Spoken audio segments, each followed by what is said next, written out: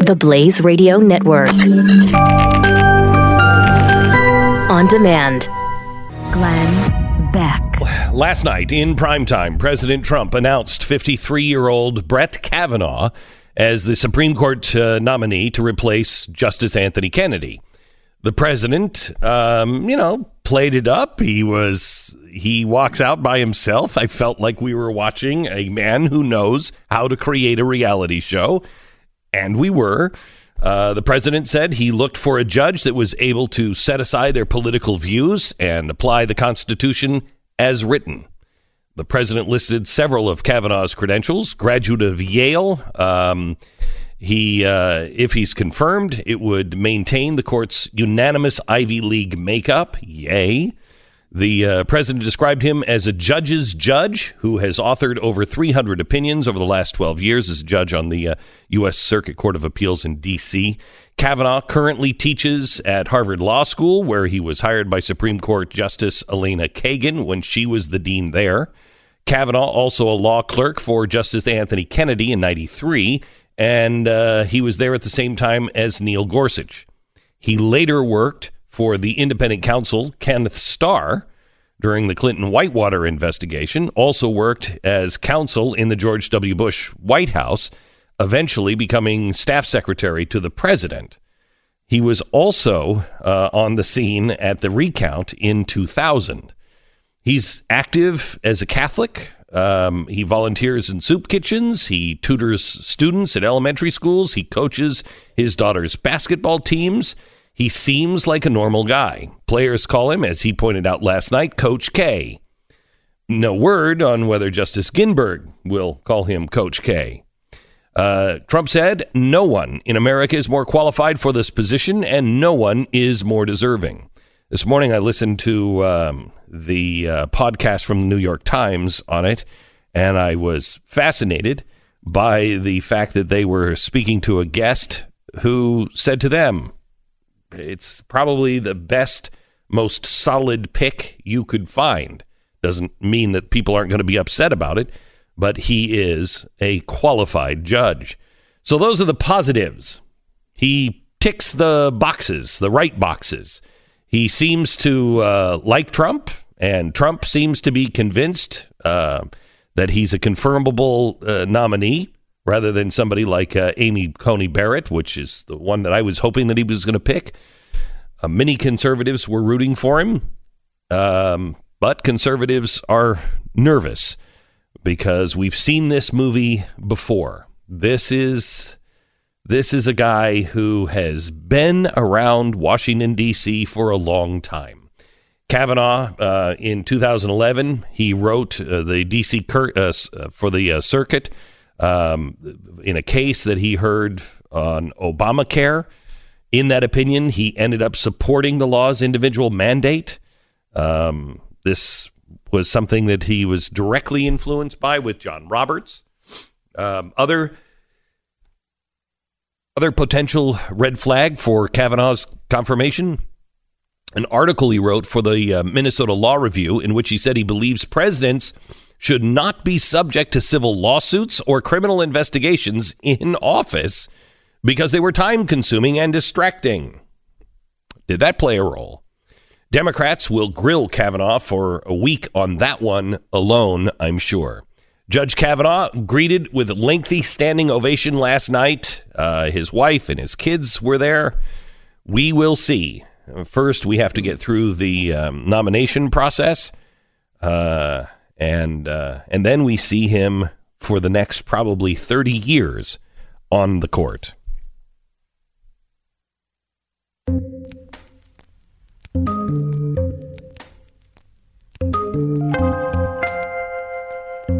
It's Tuesday, July 10th. You're listening to the Glenn Beck Program. Welcome to the program. Pat Gray is joining me today. We have a lot of guests on today. We have great people. Mike Lee coming up in about 20 minutes. We have Ben Shapiro at the top of hour number 2. Dave Rubin at the top of hour 3. Some really good guests to comment on what all of this means and how this is going to play out now. I'm kind of disappointed. Me too.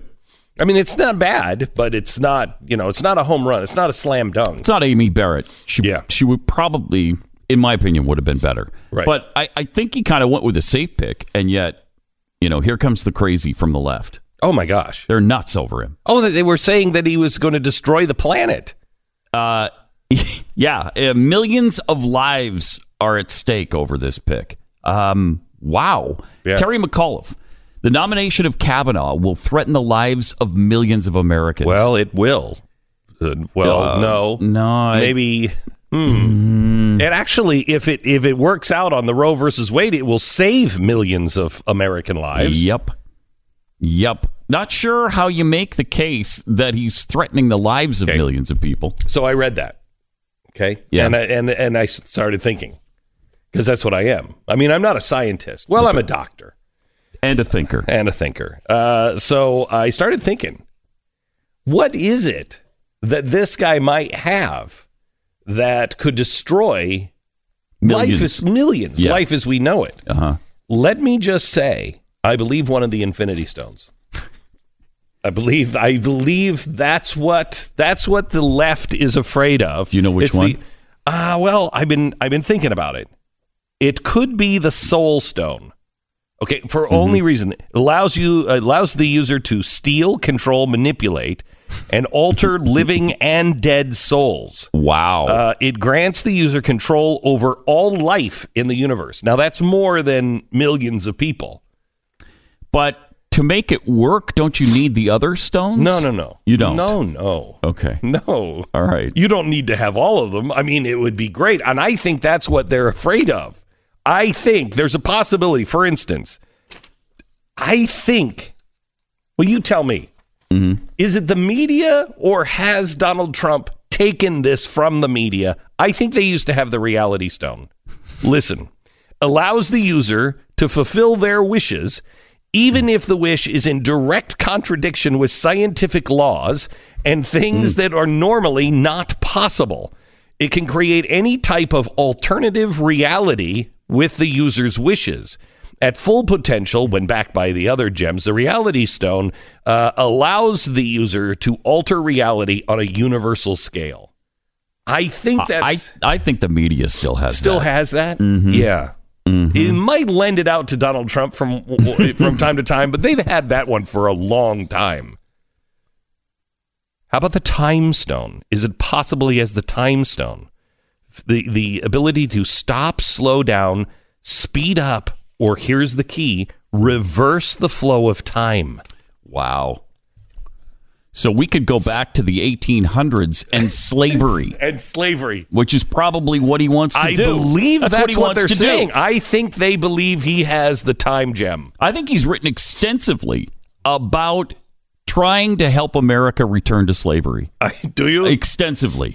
Of the 300 opinions he's written, I think about 260 of them are about slavery and going back to the 1800s. Well, you might be right. He might have the... Well, probably not, but we don't know because the media has the reality stone. Right. True. So we're going to believe that almost everything that he has ever said or done leads to the enslavement of women. Oh, man. You know, the protests outside the Supreme Court last night were just, nuts. Just not. I couldn't even tell what they're screaming half the time. What is that? I'm sorry, what? They're upset. He's racist. Just He's a murderer. Murderer?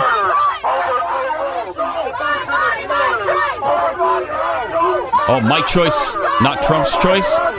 Is that what it is? My choice, not Trump choice? Something like that? I only heard rah, rah, rah, I know. Rah. Then there was a sign that says, circumcision harms.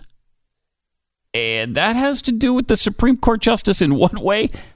Are they about to rule on circumcision? Yes. Okay. Yes. All right. That is one of the pending cases they're considering. That's the Jew stone. That's what that one is. The holder of that stone, he makes all the rulings. He controls all circumcisions. Wow. Yeah. And I don't know if he holds it or not. I would find it a little disturbing and ironic that it might be held by the Catholic. So it's possible that he holds stones that Marvel characters don't even know about. Yeah. Oh, no, there's more Infinity Stones than that. I mean, sure, of course there are. And the circumcision. I mean, why would the guy have the sign about circumcision if he wasn't worried about the Jew stone? Right. Yeah, he wouldn't. No. Wouldn't make any sense.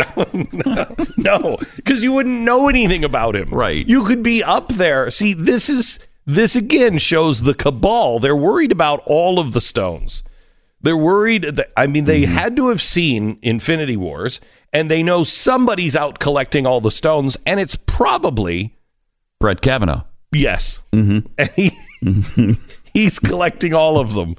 And that's not good. It's not good. So, well, it's threatening the lives of millions of Americans. Right. For decades to come. We thought we would just start there today because, when you really put this into perspective, no matter what the media says about this guy, when you really put it into perspective that what he's after is all of the Infinity Stones, then you know what kind of evil you're dealing with.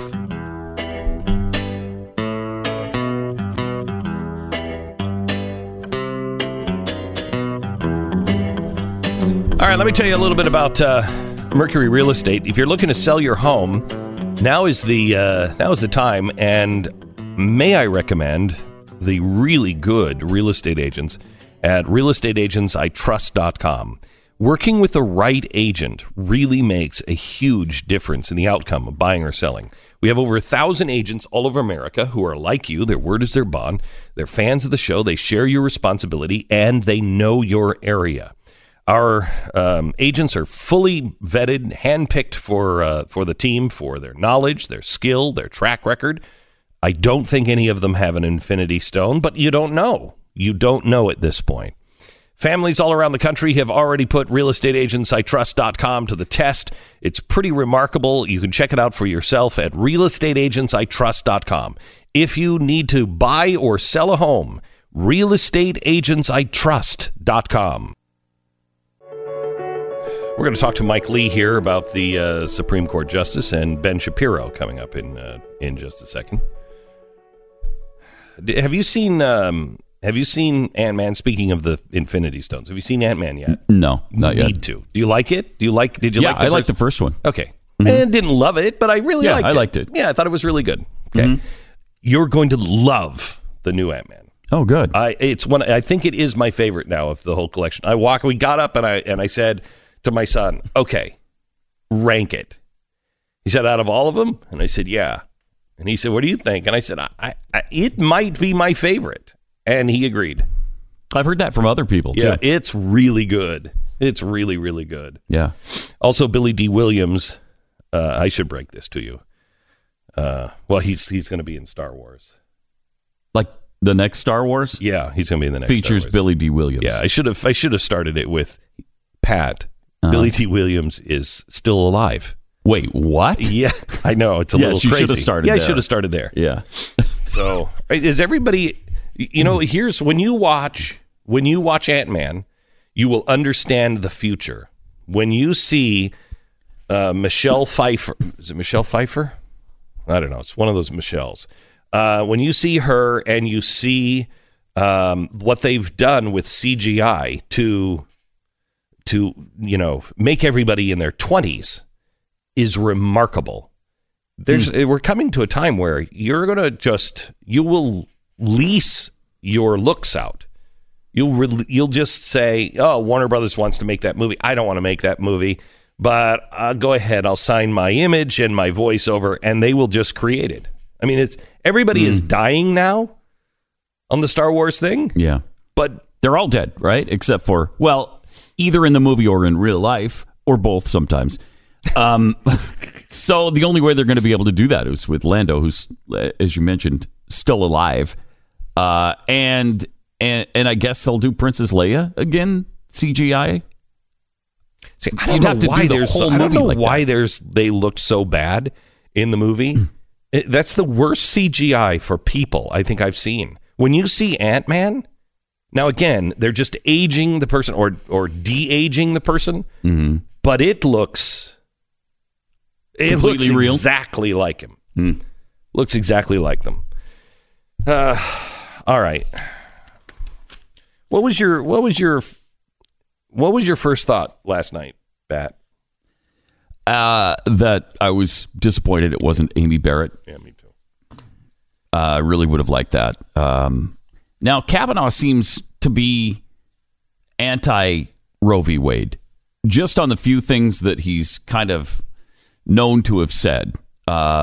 He spoke about the dissent on Roe v. Wade in a positive way. The only thing he's ever ruled on, I think, concerning abortion is that he was in the dissenting opinion on allowing the illegal immigrant to get the abortion. Right. But that was for a different reason. But it was for a different reason. But all the way through it, he really deftly threaded this needle to where he was auditioning a little bit. Yep. To where he said all the way through this ruling, like 6 or 8 times, I'm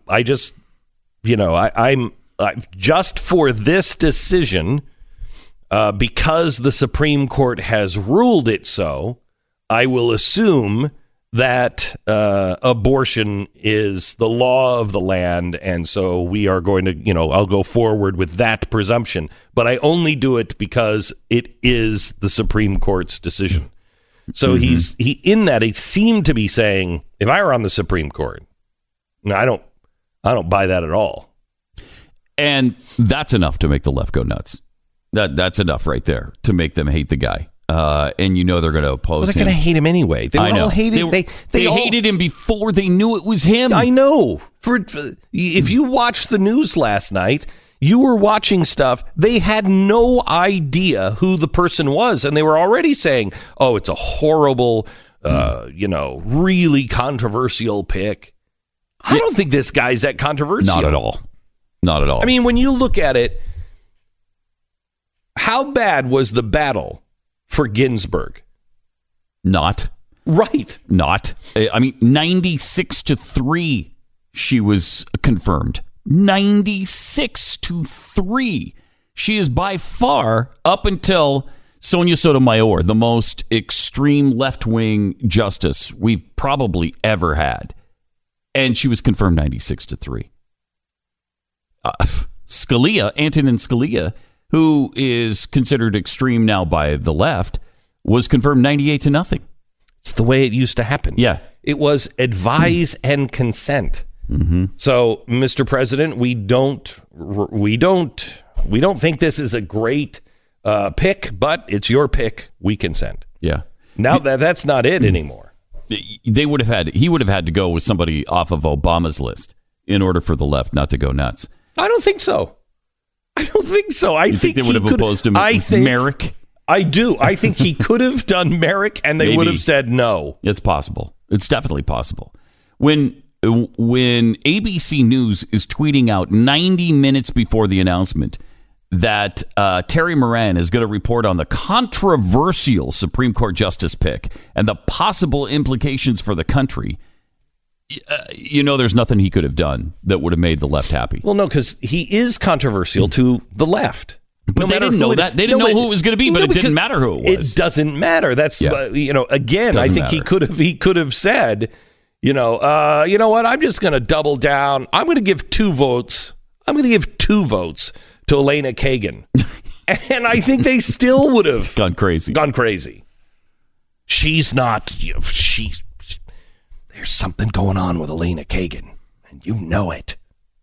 They would have gone nuts. We have Mike Lee coming up in just a second. I'm interested to see how how this begins to play out with the parties, only because if you oppose this, what the Democrats want is to oppose it long enough to rally their base and then say, we have to have great people in the Senate. We have to have great people in the Senate, or this is, and that way they have a chance of swaying the Senate. But they've got enough people who are red staters. You have Heidi Heitkamp. What is she going to do? It's going to be tough. It's going to be really tough. Really tough. We'll get to that. And Mike Lee, what he thinks of the judicial pick when we come back. Cryptocurrencies have gone through a tough run lately, so this is the time to buy.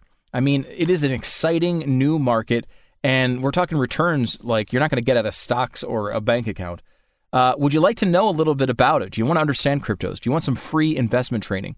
Go to beckcryptoshow.com and register for Glenn's free online investment training broadcast on July 19th. During this event, our own Glenn Beck will be interviewing former hedge fund manager and #1 cryptocurrency expert Tika Tawari from Palm Beach Letter. Now, for the first time, Tika is going to share the new facts about Bitcoin and cryptocurrencies that you'll never hear in the fake news media. He'll also reveal the big event unfolding behind the scenes that could push cryptos to new highs. And he's got 3 cryptocurrencies you should buy right now. You're going to want to know that list. Plus, you'll have a chance to take part in Palm Beach Letter's exclusive $2 million Bitcoin giveaway. To make sure you don't miss out on this opportunity, go to beckcryptoshow.com and register now for the free exclusive broadcast event. beckcryptoshow.com. It's beckcryptoshow.com. Good senator who I wish we were saying hello to as the Supreme Court nominee today. Mike Lee is joining us now. Hello, Senator. How are you, sir? Doing great, Glenn. Good to be with you. Good. You're so even-keeled always. Hey, you didn't get the Supreme Court nominee. I'm doing good. I'm doing good. No, you're not. Come on, you wanted it. Hey, look, we live in a great country, and the president has made a choice, and that choice is somebody who I think will stand up for the Constitution. So, was there any time, Mike? Was there any time that you let yourself just go? Because I mean, you had been so even-keeled the whole time, saying to me on and off air, I'm not going to get it. But was there any time that you just let go and went, that would be cool? Oh, yeah, of course. One has to do that every once in a while. And it was a brief few moments when I allowed myself to think that. But wow, I bet crazy. Yeah. Crazy, your place. Okay, so Mike, tell me about Kavanaugh, because both Pat and I are a little underwhelmed. And I guess it's because we're afraid he's a Washington insider. He's a guy who's been around the GOP forever. I mean, I'm looking for a bold thinker. I'm looking for a constitutionalist. Is he the guy? I think he could well be that guy. I hope he's that guy. And I think he's got a lot of signs of being that guy. It's very difficult to predict how someone will behave in a position like that until they're given that immense power. I think, assuming he's confirmed, I think we'll know within a year or two, just as we know a lot about Justice Gorsuch now that he is Justice Gorsuch, much more so than we did after he had been on the U.S. Court of Appeals for the 10th Circuit for a decade. But look, Judge Kavanaugh is a well-read jurist, and he's one who deservedly received bipartisan support when he got confirmed to the D.C. Circuit 12 years ago. That I know him by reputation to be a smart and a fair judge, and frankly, one of the most admired appellate judges in the country. So I'm looking forward to the process, to getting to know Judge Kavanaugh and his family a little bit better in the next few months. And have you met him before? Do you know him? Yes. I've met him on a handful of occasions, and I've known people who have clerked for him who think the world of him and who regard him as a textualist originalist, and those are all good signs. So, Mike, you're a guy who has known a lot of the Supreme Court justices, and you know you've spent time talking to them beyond just legal stuff.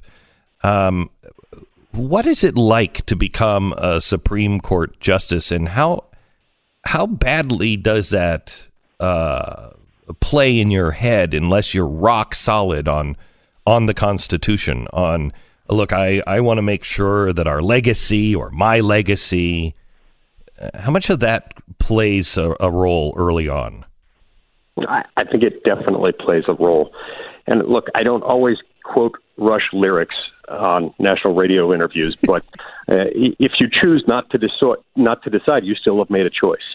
If you go into a position like this, especially like being on the Supreme Court of the United States, where you have the opportunity to wield tremendous power, and where, in fact, you become more powerful if and precisely because you decide to expand your role a little more than you should under the Constitution. If you walk into this without having decided in advance that you're not going to do that, you're going to do that. And so my hope is that what we will discover in the coming weeks, months, and if he's confirmed, in the coming year or two, is that Brett Kavanaugh is someone who has already made that choice, who has already decided, I'm not going to do that. I'm not going to be that kind of justice. Mike, talking to Senator Mike Lee, when did it change when, I think it was Ginsburg that had 98-2 and Scalia was 98-0. When did it change from advise and consent to we're going full battle?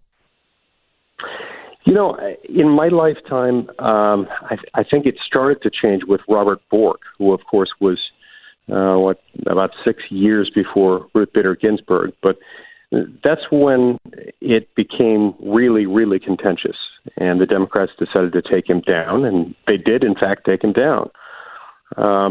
Since then, this has become a tug of war, and it has become a lot more politically charged. I learned recently that in previous decades, in fact, throughout most of the history of the Republic, Supreme Court nominations were not predicted to be these big partisan contentious events. In fact, they often were confirmed by voice vote, meaning that there was no roll call taken because most or nearly all of the members were satisfied with whomever the president picked.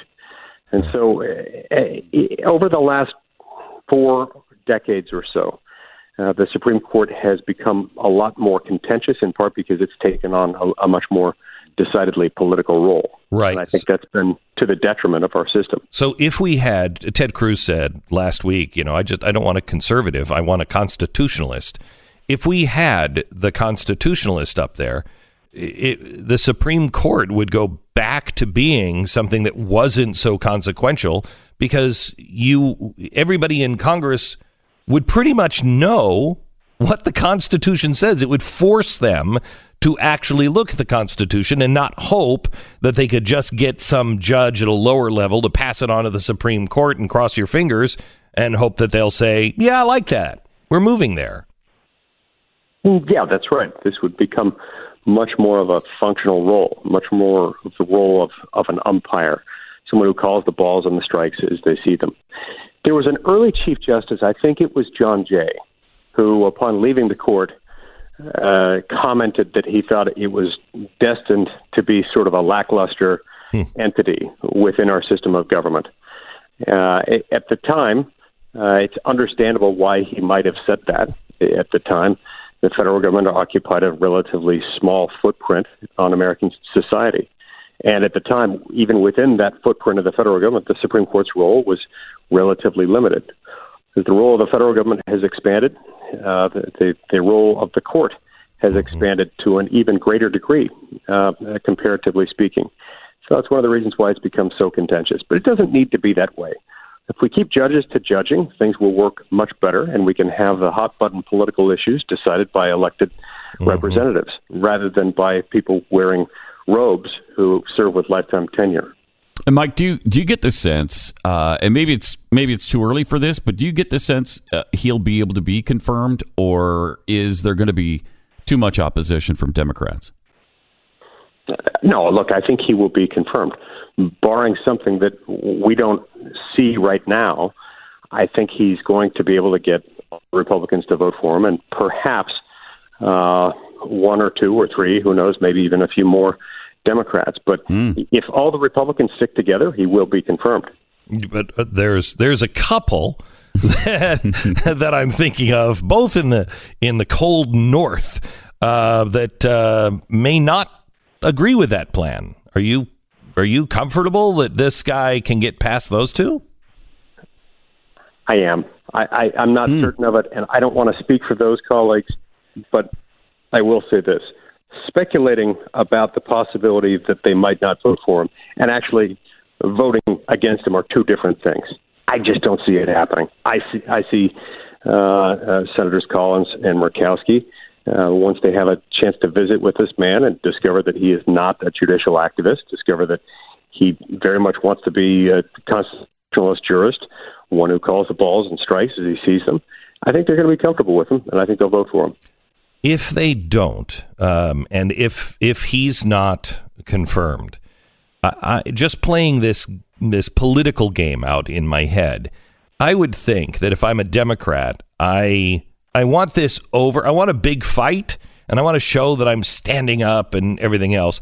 But in the end, I fold probably around September because I don't want this dragging on through the election, because I've got some people in some red states that are in trouble, and they could lose their position and lose it to somebody who would vote for this judge.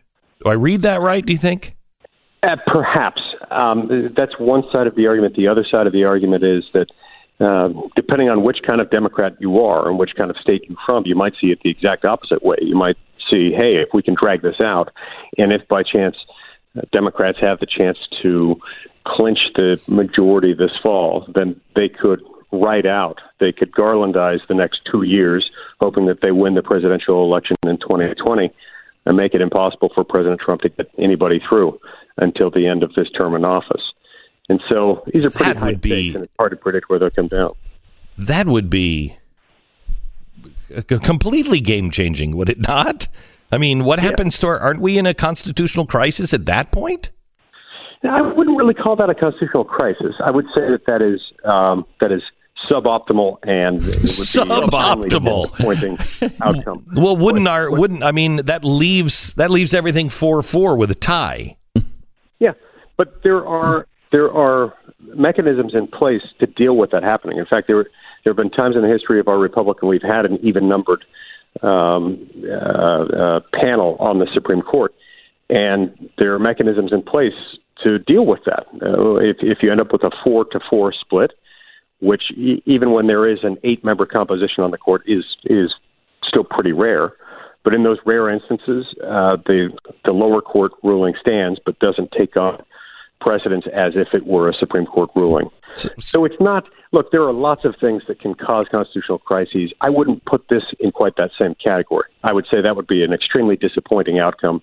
Wouldn't call it a constitutional crisis. Mike, precedents. Kavanaugh has written a book with Gorsuch all about precedents.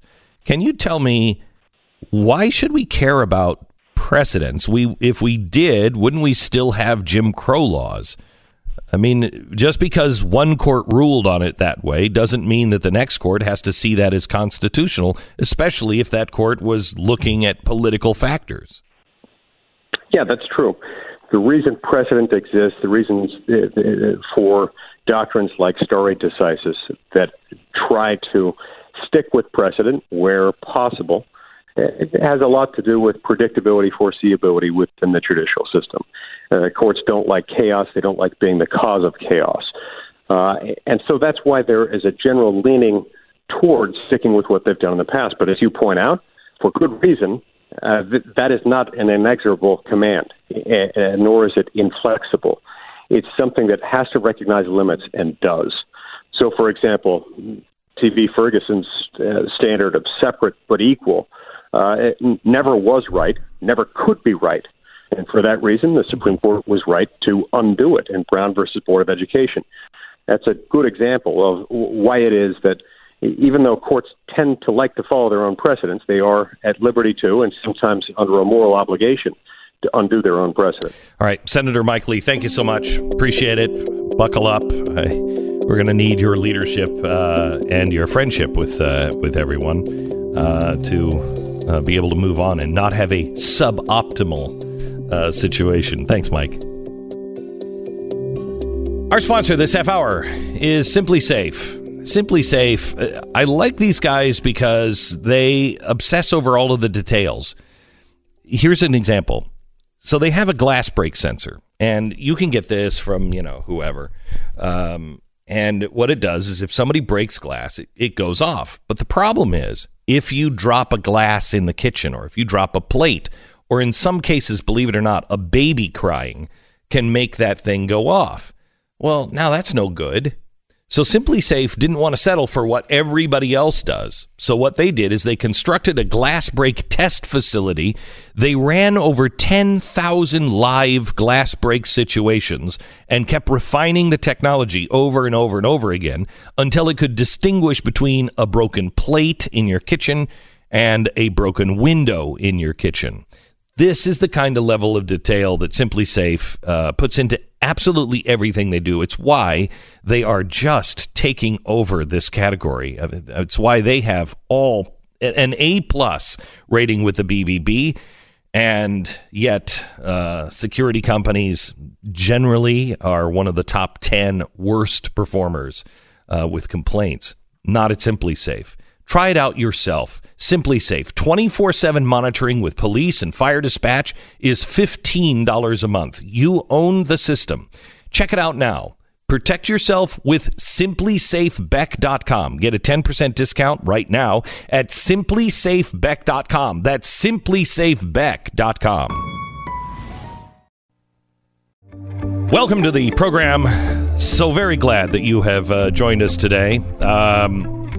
Ted Cruz is supposedly in the fight of his life, but I don't believe this. It's a blue wave. There's a blue wave sweeping Texas. A blue wave. Well, they're trying to make people believe here in Texas that Ted Cruz, that there are two Hispanics running. Now, this is really amazing because I didn't know that they considered Ted Cruz a Hispanic. Okay? But there's two Hispanics. Now, the Democrat that is running, his name is O'Brien. No, O'Rourke. Or O'Rourke. That's right. O'Rourke. His name is actually Robert Francis O'Rourke. Right. He's not half Hispanic. He's not at all Hispanic. He's Irish American. He's Irish. Yes. And yet they are imaging him as a Hispanic. For some reason, he's adopted a Hispanic nickname, Beto. And so that's the only name he uses on all of his campaign material. If you see a bumper sticker in Texas, it just says Beto for Senate. If you see a yard sign, it just says Beto for Senate. They're trying to make it appear as though the guy is Hispanic. And I think it's working. I think Hispanics believe this Irish guy is Hispanic. He's whiter than I am. This is cultural appropriation. It is. It is really amazing. Why aren't they hacked off about this? Oh, my gosh. Because it doesn't. The ends justify the means. Yes. It doesn't matter to them. Right. They don't actually care about anybody's culture. They don't. They'll use it anyway. It's a two-edged sword. It will cut either direction for them. Mm-hmm. Beppo. Let's see if we can get him on the air. Oh yeah, he's got fun. Good Irish Hispanic man. We'll talk some more. Ben Shapiro's next. Glenn Beck. It's Tuesday, July 10th. You're listening to the Glenn Beck Program. Ben Shapiro, editor-in-chief of the Daily Wire, host of the Ben Shapiro Show. Welcome to the program, sir. How are you? Thanks for having me. How are you doing?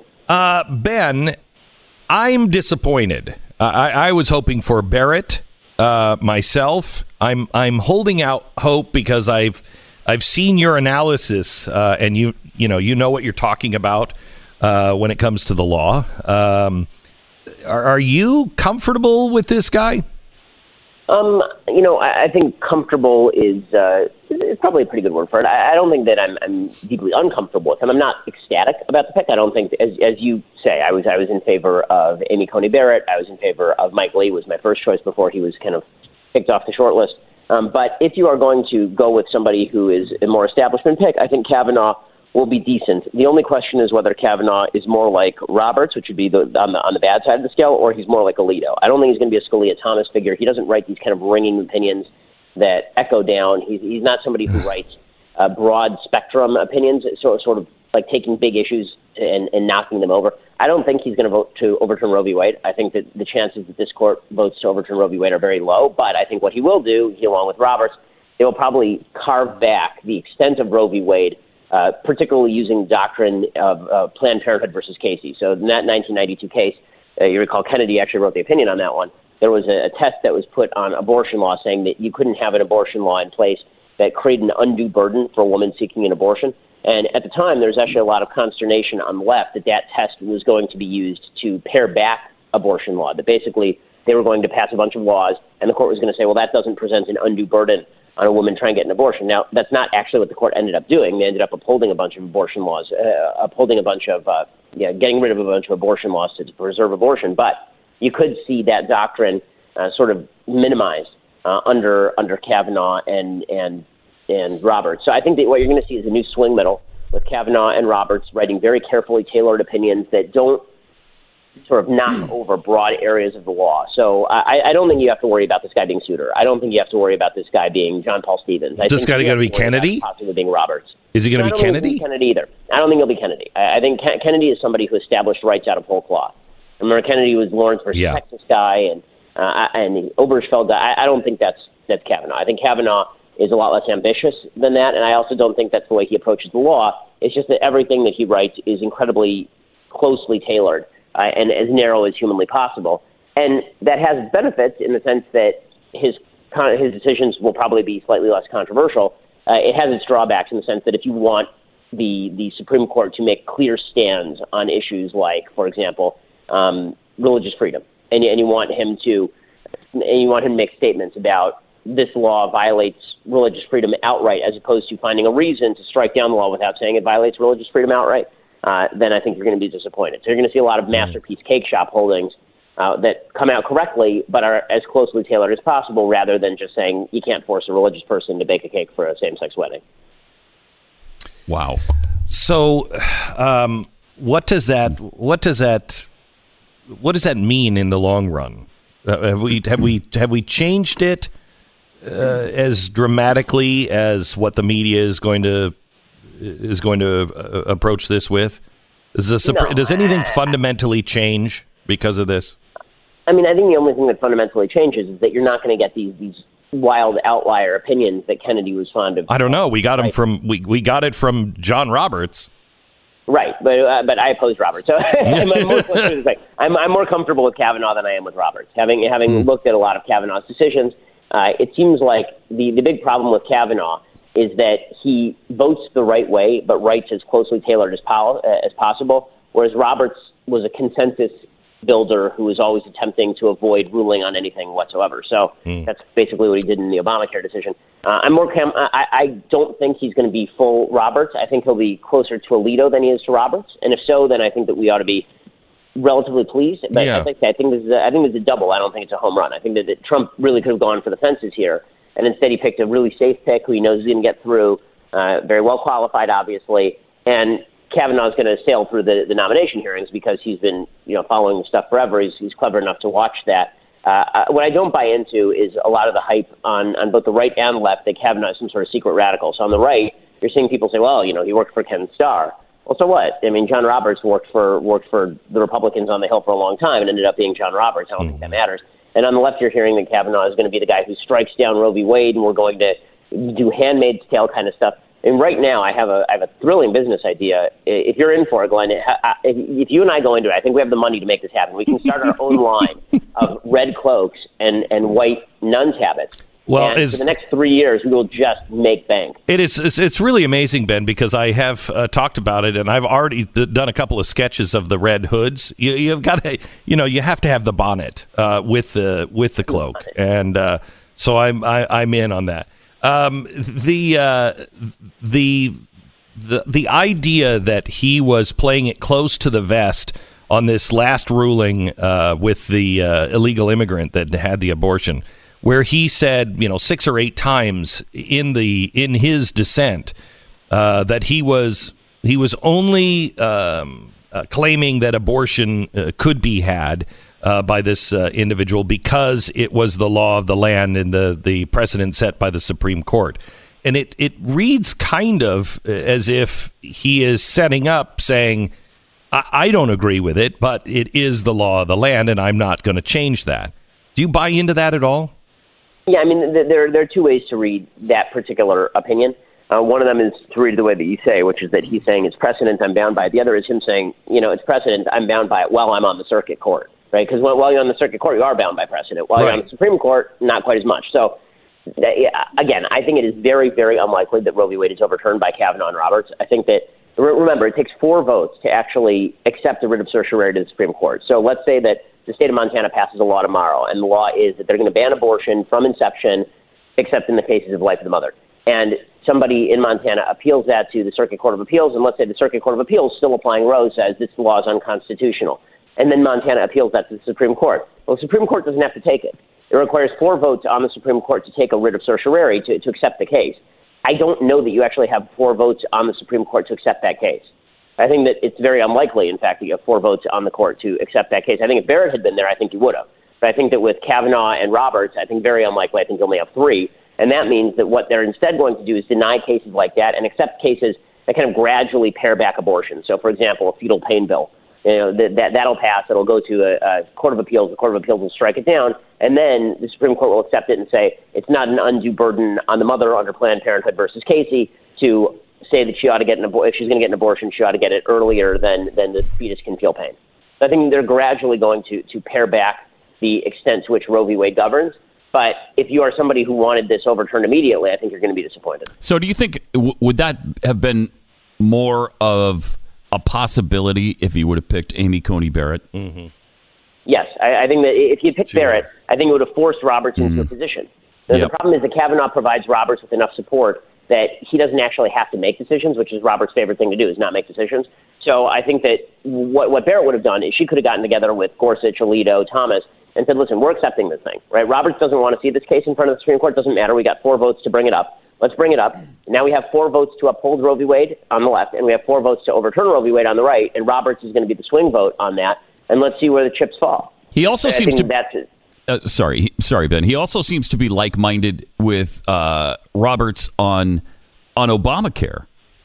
Yeah. Yeah, I think that, again, it's difficult to read that case in straight-faced fashion because this is very typical Kavanaugh. What he did in that case is the D.C. Circuit Court of Appeals basically upheld Obamacare, and he wrote a dissent. And in the dissent, instead of him saying, no, Obamacare is a pile of crap, instead of him saying that, which is correct, instead what he said was, I can't reach the merits of this case because I don't have jurisdiction. And the reason I don't have jurisdiction is because it falls under the Anti-Injunction Act because it's a tax, not a fine. And that logic, tax, not fine, was used by Chief Justice Roberts in saying that Obamacare had to be upheld, right? He actually used that logic. That was his key logic in saying that Obamacare was worth upholding. So Kavanaugh, in his attempt to avoid ruling on the case utterly, and in his attempt to dissent from greenlighting the case, in fact, ended up providing the logic to Roberts. So his defenders say, well, that was just Kavanaugh trying to be judicially minimalist and restrained by not reaching the merits of the case he didn't think he had jurisdiction over. To vote the wrong way on the case. The vote itself, if you saw just dissent by Kavanaugh, you think, okay, well, then he probably voted the right way. But the content of the dissent was tailored in this very clever legal fashion in order to avoid responsibility for having to vote on the thing. So this is why I say that I think he's closer to Roberts than Alito. I hope he's closer to Alito than Roberts. But I don't think that he's Kennedy. I don't think he's Souter. So he's been around all of the politicians. And if he were trying to make sure that he had the opportunity to be on the Supreme Court, wouldn't it make sense to rule the way he has and just been very, very narrow? I mean, is it too much to think that, he was just being a very good politician on this, and now that because he didn't have the jurisdiction, now that he would have the jurisdiction, those things would play through? Yeah, I mean, that's the hope, and that's also the risk, right? The way you get on the Supreme Court these days is by being non-controversial and writing bland opinions and by ensuring that you can get through a confirmation hearing without having to answer any tough questions. And that's going to make people on the right hope that secretly, deep down, Kavanaugh's going to get up there and start busting up the windows. But I don't think that. But on the left, you're at the same time thinking, well, maybe the reason that he's been so restrained is because once he gets here, he's actually going to unleash the full force of his opinions, and he's going to tend toward the left. So I'm not a big fan of stealth candidates. I like candidates where I know going in what they think. I think that the right should have litmus tests on legal issues. I don't think we should be nominating people who we don't know are going to overturn Roe v. Wade. I think the left has its own litmus test. It's absurd the right doesn't have litmus tests. And it's the reason why we've basically gone 1 for 2, right? The right only bats 500 on judicial appointments. The left bats 1,000 on judicial appointments. There's never been a leftist who's moved to the right on the court. But there have been a bunch of people who were appointed by Republicans who have moved to the left. So my view is that I think that at bare minimum he'll be another Roberts. He could be better than that, but he could be another Roberts. But it doesn't change. When we're being called extremist for a guy that most real constitutional conservatives are like, okay, maybe. I mean, I'm not thrilled about it, but I'm not panicked. I'm just going to have to watch him. They've made him into the biggest, evil character in America today. That I think it was ABC said could be responsible for, what was it, killing millions? Yeah, that was. Yeah, exactly. They were saying killing millions. There were people who were saying that he was there. His thing was Justin Miller, one of these reporters at Daily Beast, I think, who was suggesting that he could be responsible for the banning of contraceptives in America. Oh my God! The guy wrote an opinion in which he said, in the opinion, it was a compelling government interest for the government to provide contraceptives. Like the level of absurdity to which the left has sunk is so extraordinary at this point. This is why I say Trump should have just gone for it. Right? If they're going to sink to this level of absurdity, then you may as well just go for the person you know is going to vote your way 100% of the time. You may as well just pick Mike Lee. Because if they're going to go crazy anyway, then you don't just rent the libs, own the libs. They're going to put themselves up for sale here. I agree. Ben, a little disappointed, and I think if they do reject, because I'm for Barrett, I know you were for Barrett, but if the Democrats and the Republicans reject this candidate because he's too radical, I think we should go right to you. I think you should be nominated. Because it would set the precedence of don't screw with me. You didn't like that one guy? Wait until I show you what's next. I mean, I will say that the ratings for the hearings would just be extraordinary. If you then say, Mr. Shapiro, what do you think of Roe v. Wade? I think it's total garbage from beginning to end. I said this to my kids the other day, and they were like, "But Dad, he's not an attorney." And I said, "Well, you don't have to be an attorney. You don't have to be a judge or an attorney or anything. The president could pick anybody." Oh no, this is the good news, right? I could do it. Let's do it, man. I'm an attorney. I'm a Harvard law attorney. Let's do this thing. But you don't have to be, do you? I know, but no, you don't have to be an attorney. In fact, you don't have to be a judge. You don't have to be anything. You can be. There's no legal qualification that is required. Right. But here's the good news: if Trump wants to maintain that Harvard-Yale balance on the court that he seems so concerned with, then we can make this happen. And my hat's still in the ring. If Kavanaugh falls through, go with me. Thanks a lot, Ben. Appreciate it. Thanks a lot. I think that should be our stance. I think that should be our stance. I think everyone we should all just gather together and go, okay, well, if it's not him, Ben Shapiro. That will scare the living daylights out of it, because Ben Shapiro could run circles around any of them in a hearing. He's right. It would be like the Super Bowl, a hearing for Supreme Court Justice nominee Ben Shapiro. All right, let me tell you about Goldline. Goldline has an amazing product. Remember, Pat, we used to, because especially when we were in the city, we were like, man, the banks will shut down. What are you going to do for money? And we talked about originally having gold.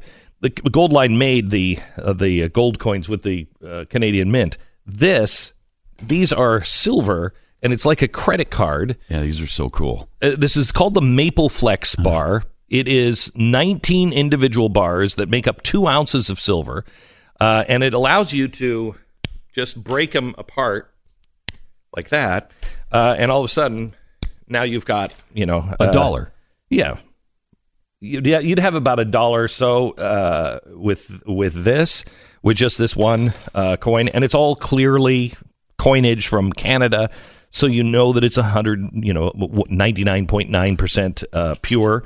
It's from the Canadian Mint. It is great. And if, God forbid, you ever need something like this, you're not going to be able to spend an ounce of gold. I mean, what would that even be worth? $5,000, $10,000? If you're really bartering like that, yeah, easy. This is something that would be actually very, very usable for day-to-day trade, and it's just a good way to invest your money as well. It's silver. Right now, call Goldline, find out all about it. Same price for credit card, check, or bank wire. Qualifying orders can take advantage of their Price Shield protection program, which is great. You have to find out yourself, whether it's right to invest in gold or silver. This is a product that is only available. Can I have that piece back, please? Thank you. Yeah, I notice I'm pocketing it already. It's only available at Goldline. Make sure you ask about the Maple Flex card. Goldline, 1-866-GOLDLINE, 1-866-GOLDLINE, or goldline.com. So Jimmy Carter, always relevant, is especially at 163 now. He is. He's always relevant, and he was just asked about Jesus and what Jesus would do. Here's a little bit of Jimmy Carter. I never have run across any really serious conflicts between my political obligations and my religious faith. How about gay marriage? That's no problem with me. I think everybody should have a right to get married, regardless of their sex. And the only thing I would draw a line on, I wouldn't be in favor of the government being able to force a local church congregation to perform gay marriages if they did want to. Right. But those two partners should be able to go to the local courthouse or to a different church and get married. That's no problem. I have had a problem with abortion, and this has been a long-time problem of mine. I have a hard time believing that Jesus, for instance, would approve abortions unless it was because of rape or incest or if the mother's life was in danger. Yeah. So I've had that struggle, but my oath of office was to obey the Constitution and the laws of this country as interpreted by the Supreme Court. So I went along with that, but that's been the only caveat. So when I was would Jesus approve gay marriage? I believe he would. I believe Jesus would. I don't know. I don't have any verse in Scripture. No. But I just intuitively, yeah. I believe that Jesus would approve gay marriage, but I'm not. That's just my own personal belief. It's interesting. I think Jesus would encourage any kind of love affair if it was honest and sincere, and was not damaging to anyone else. Wow. And I don't see that gay marriage damages anyone else. Okay, well, that's an interesting take on. It is. It's not a biblical one, but it is interesting. But it is an interesting take. But before he started in on what Jesus would do, his take on should a gay couple be able to get married, I'm with him. Yes, just the government needs to get out of all marriages. We need to reduce the federal and governmental involvement in our lives. So I don't care what you do in your own life. The government has no place in my marriage. It surely shouldn't have anything to do with yours.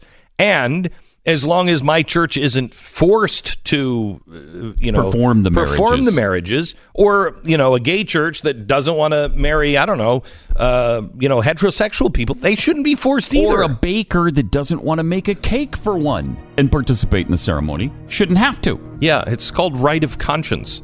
And what I think Jesus would be upset about is a government saying you have to say certain things, otherwise we'll have the mob crucify you. We're so weird with real estate agents because we will look for someone maybe we saw on a bench ad or on a billboard, or someone that your spouse goes to the gym with and they kind of know them. That's not really a way to find a real estate agent. You need someone that you can trust. You need realestateagentsitrust.com. Why? Well, you need someone to sort through all of this for you because you don't know no one knows who's a good real estate agent walking in.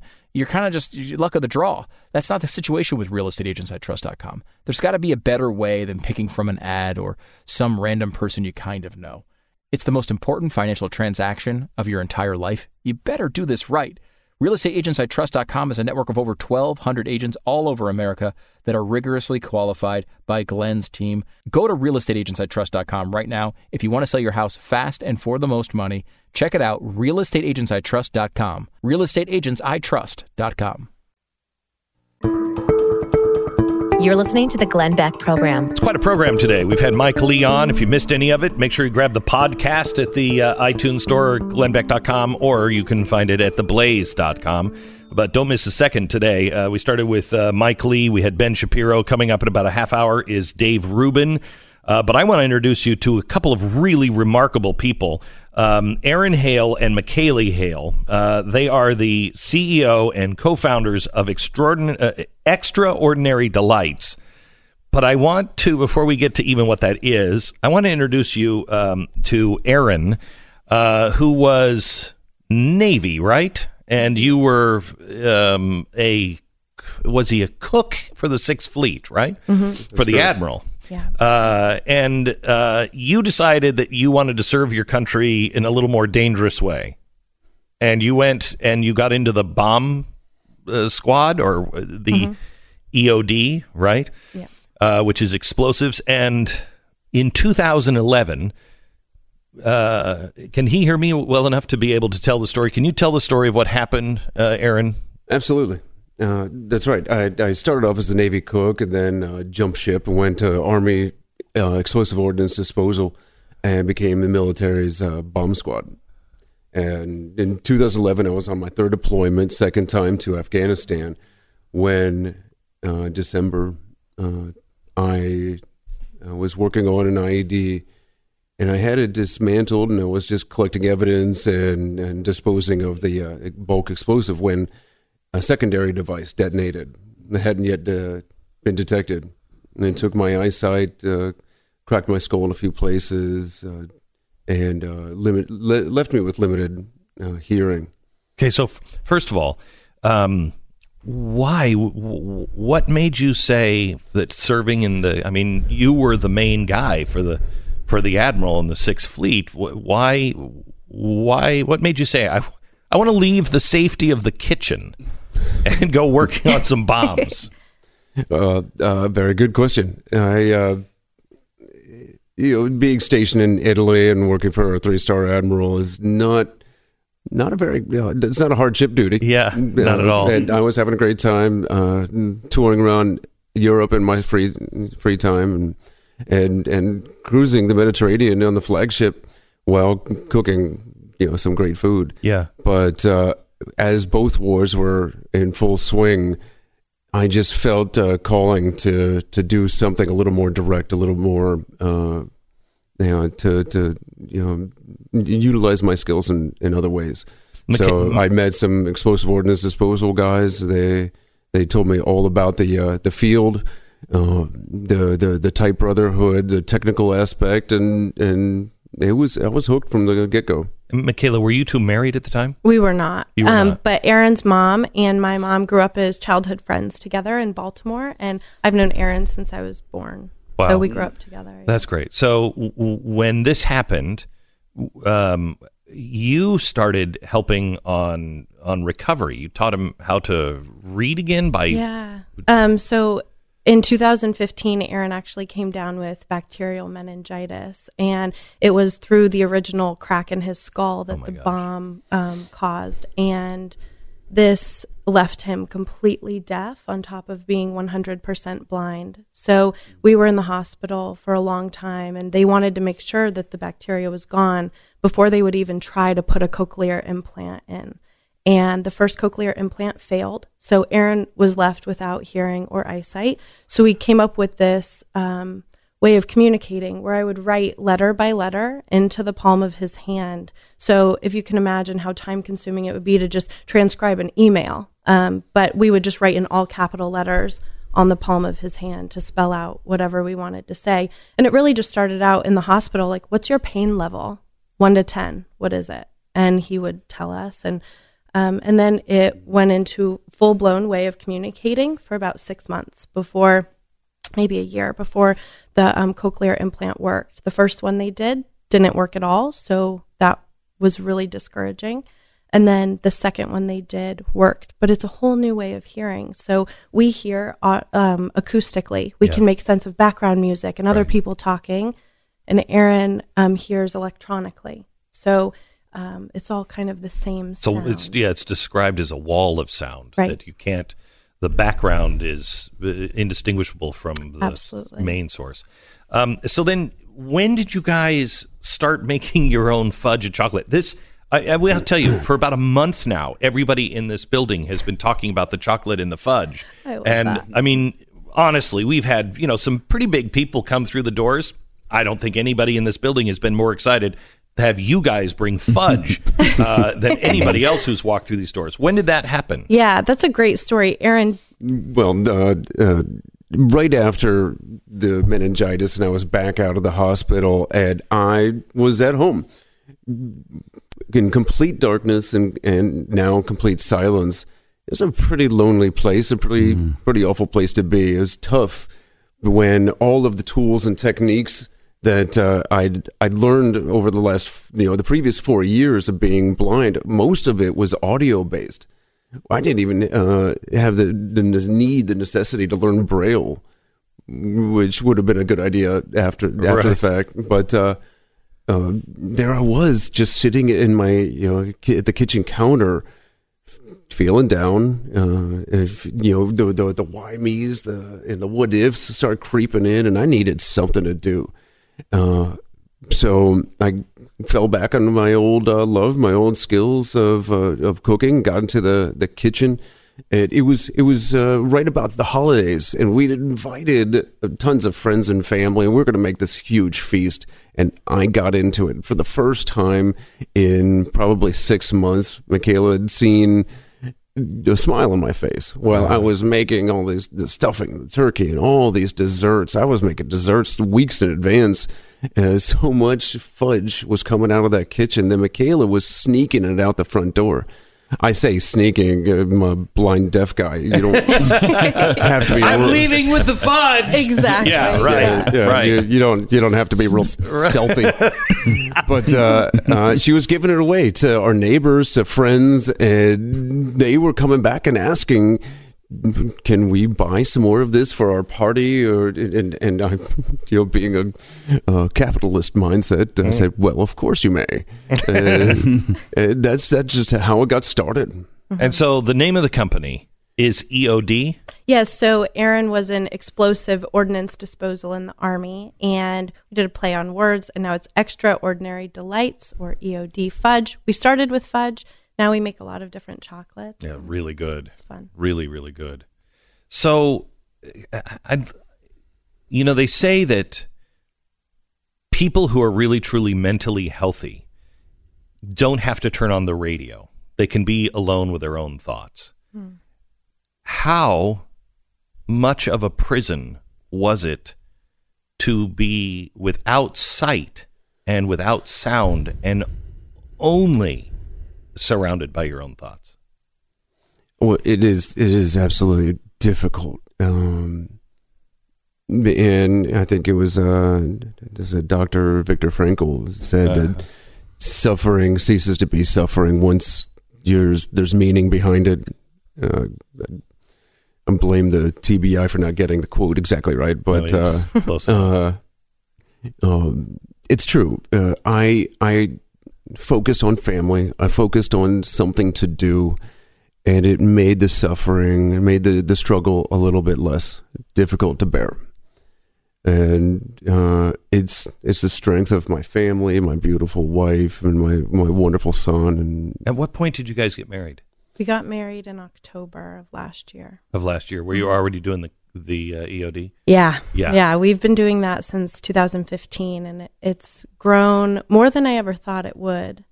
We originally just started out of a place of needing Aaron to have a mission again, and from there we were getting ordered 1,000 pounds from Boeing Company and 1,000 pounds from Blue Buffalo Dog Food Company, and I was like, we need a logo, we need boxes, I need to learn about chocolate. So Aaron and I went to chocolate school together, and we learned all about the intricacies of working with chocolate. Has your taste gone up? Have your taste buds been enhanced now that you've lost your sight and your hearing? Do you think you're more finely tuned in smell and taste?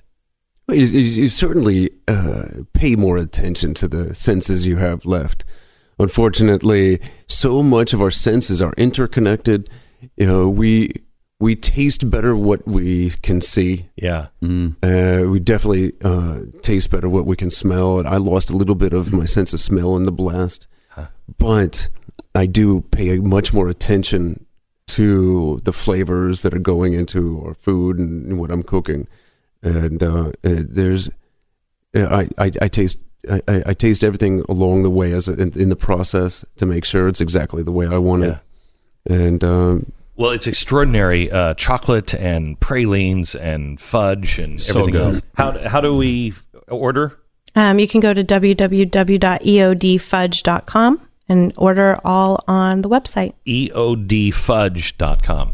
Guys, thank you so much. Thank you. You bet. We're going to feature a video of them tonight at 5 o'clock only on the Blaze TV. You don't want to miss it.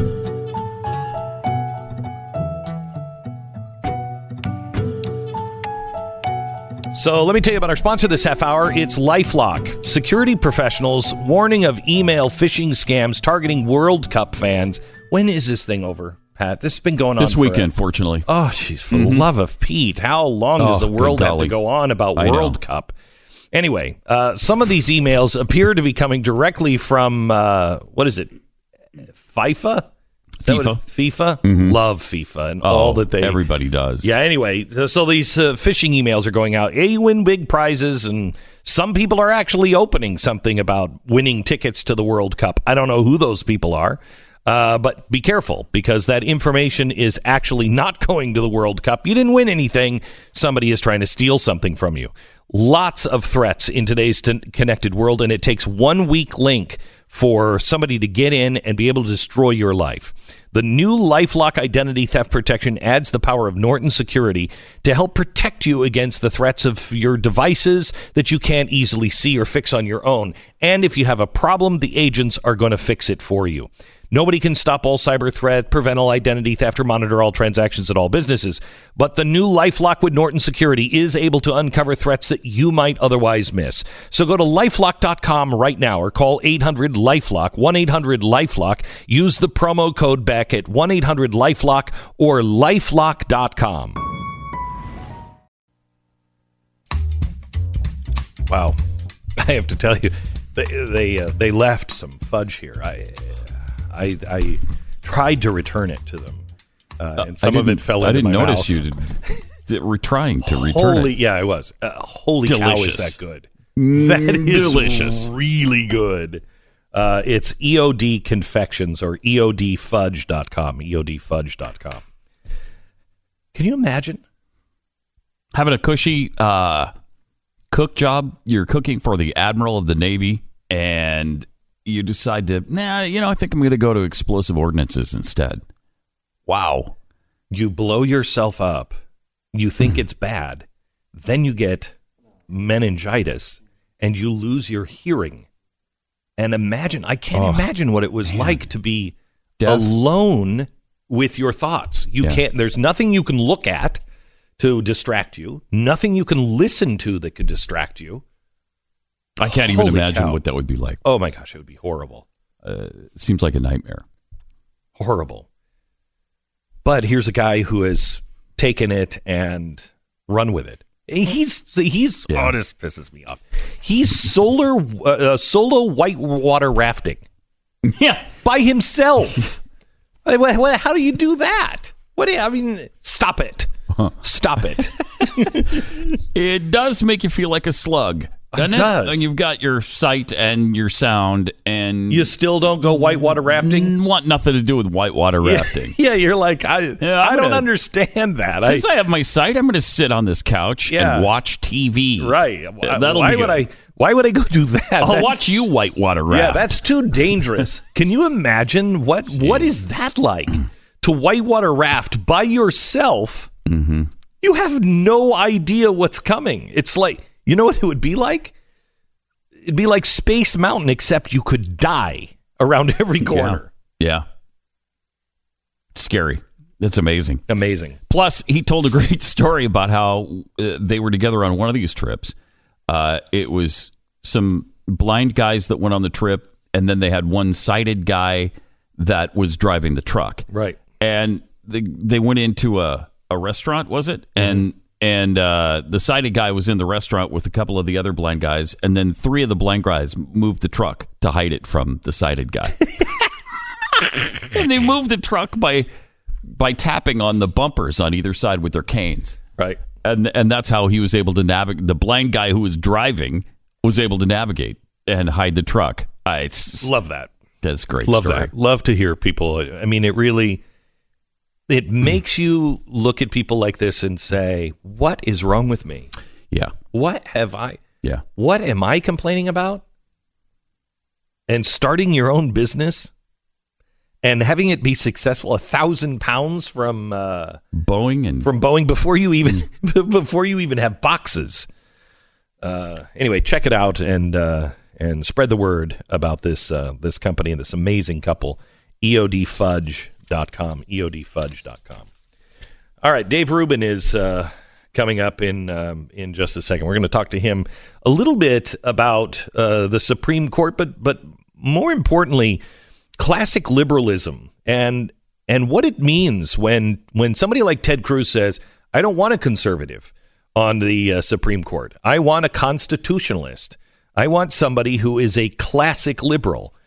Classic liberalism was a term that was taken and destroyed by FDR, but it is what libertarians used to be, constitutionalists, classic liberalism. We'll talk about a new movement in America that is really starting to have an impact with classic liberalism when we come back. Glenn Beck. Shh, listen. Listen for it. Can you hear it? Somewhere, the bickering, the constant whining and complaining, nonstop. What is it? Oh, it's Washington. The conservative pundits say that we need a conservative Supreme Court justice. That's outrageous. President Trump's legacy depends on it. Our country will crumble without it. Meanwhile, the liberals say Trump is Hitler. He plans to resurrect Judas specifically for that role. That's what he did.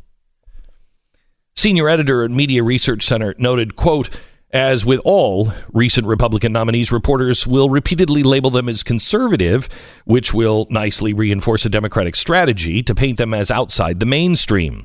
One study found that Roberts, Alito, and Gorsuch were called conservative 36 times on ABC, CBS, and NBC within 24 hours of their nomination, while Sotomayor, Kagan, and Garland were only labeled liberal 7 times total, using the same parameters. Even in a mostly positive article about Trump's pick, Judge Brett Kavanaugh, USA Today couldn't resist the urge to slip in the word conservative into the title. The partisan jockeying back and forth is just as bad on the right as it is on the left on this, and it's misguided. When we look for a Supreme Court justice, we should not be looking for the most conservative. We should be looking for the one that is constitutional, because a conservative legacy is not what matters. We shouldn't want a liberal or a conservative. This is what causes these great swings in our society. We want somebody who looks at the Constitution and the Bill of Rights, understands them, and protects them.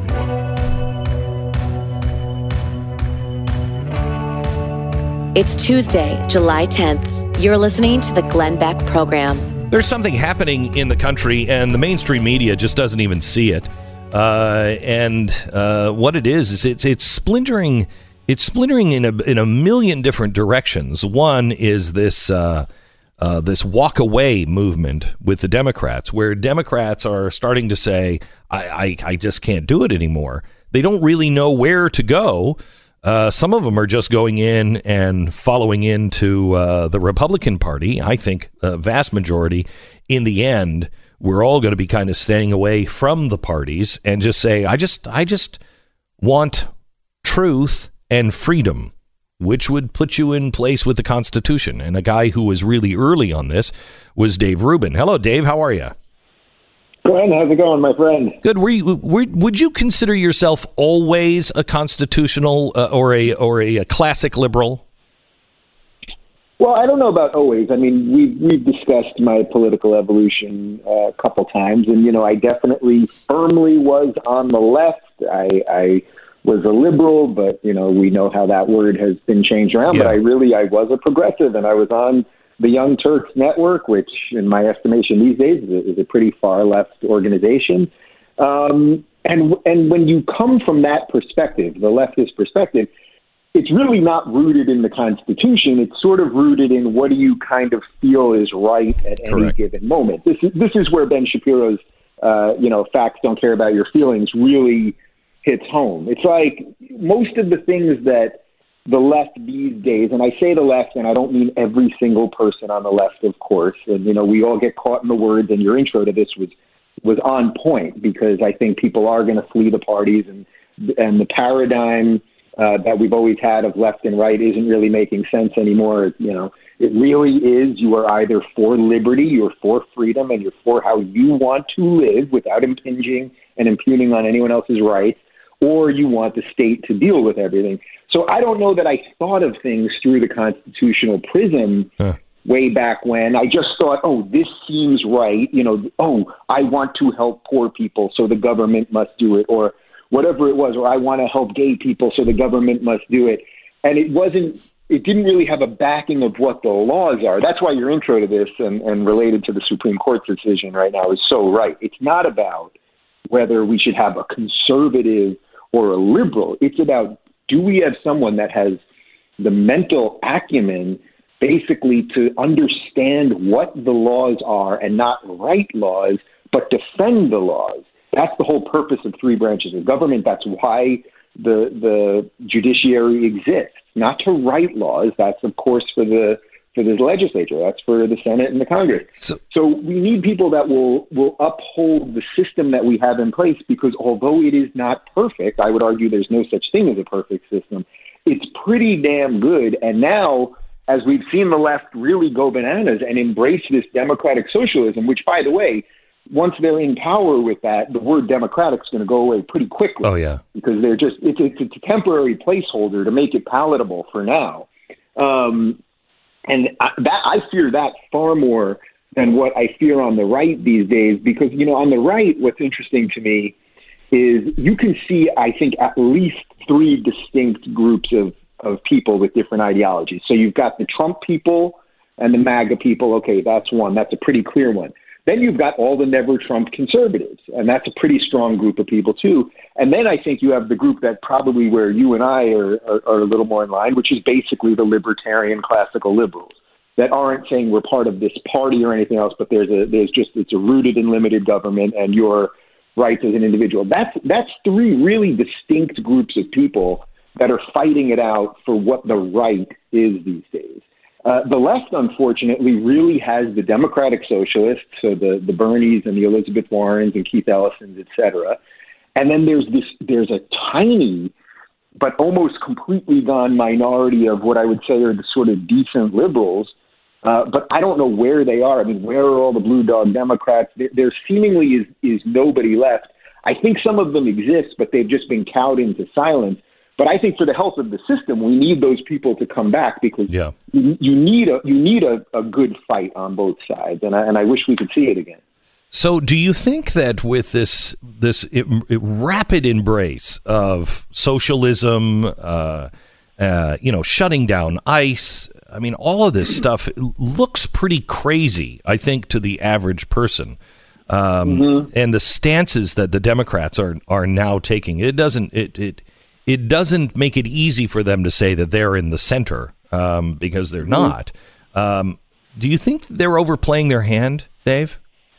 Oh, yeah. There's no doubt. I mean, look, if your choice is basically whatever Trump wants on immigration or open borders, let's say you're just an apolitical person, right? You don't really care about politics. You're busy doing other things. But then someone presents you with that question. Do you want some situation that Trump's doing where we're going to have tighter border controls? Maybe there's going to be this wall, but who the hell knows if that's going to happen? He's basically doing the same exact things that Obama and Bill Clinton did anyway. But yes, does he speak about it in a sloppy, often offensive way? Sure.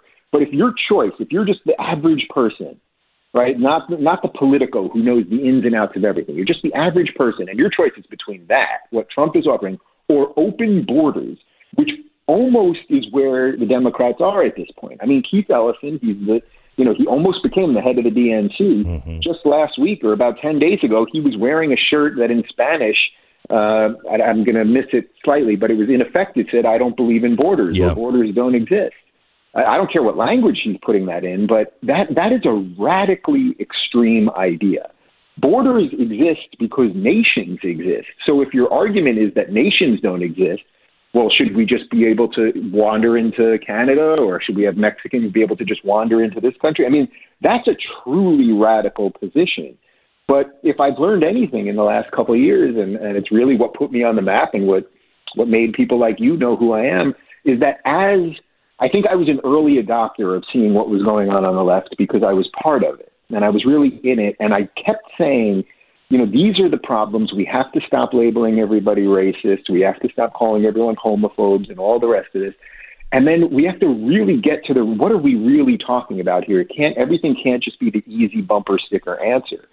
And unfortunately, they have just doubled down and doubled down and doubled down. And you would have thought, and I did a video about this, I think the day after the election, Trump's election, that you would have thought maybe there would have been a moment of reflection where they would say, maybe we've played our hand too much, et cetera. And no, they just decided to go in the other way.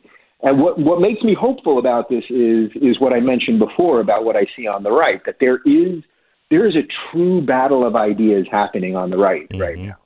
And it's a beautiful thing. So, when I see all the never Trumpers hating the Trumpers and then this and that, it's like, guys, if we could just tone the rhetoric down a little bit, you're actually doing the right thing, because you're not out on the street killing each other. You're fighting for what you believe in. Yes. And that's really, really great. So that's where, for me right now, that's where my energies are, because I can see such great alliances. And that's why I'm thrilled that we've been doing more together, and that this growing group of the intellectual dark web, as it's called, is a group of people all over the political map.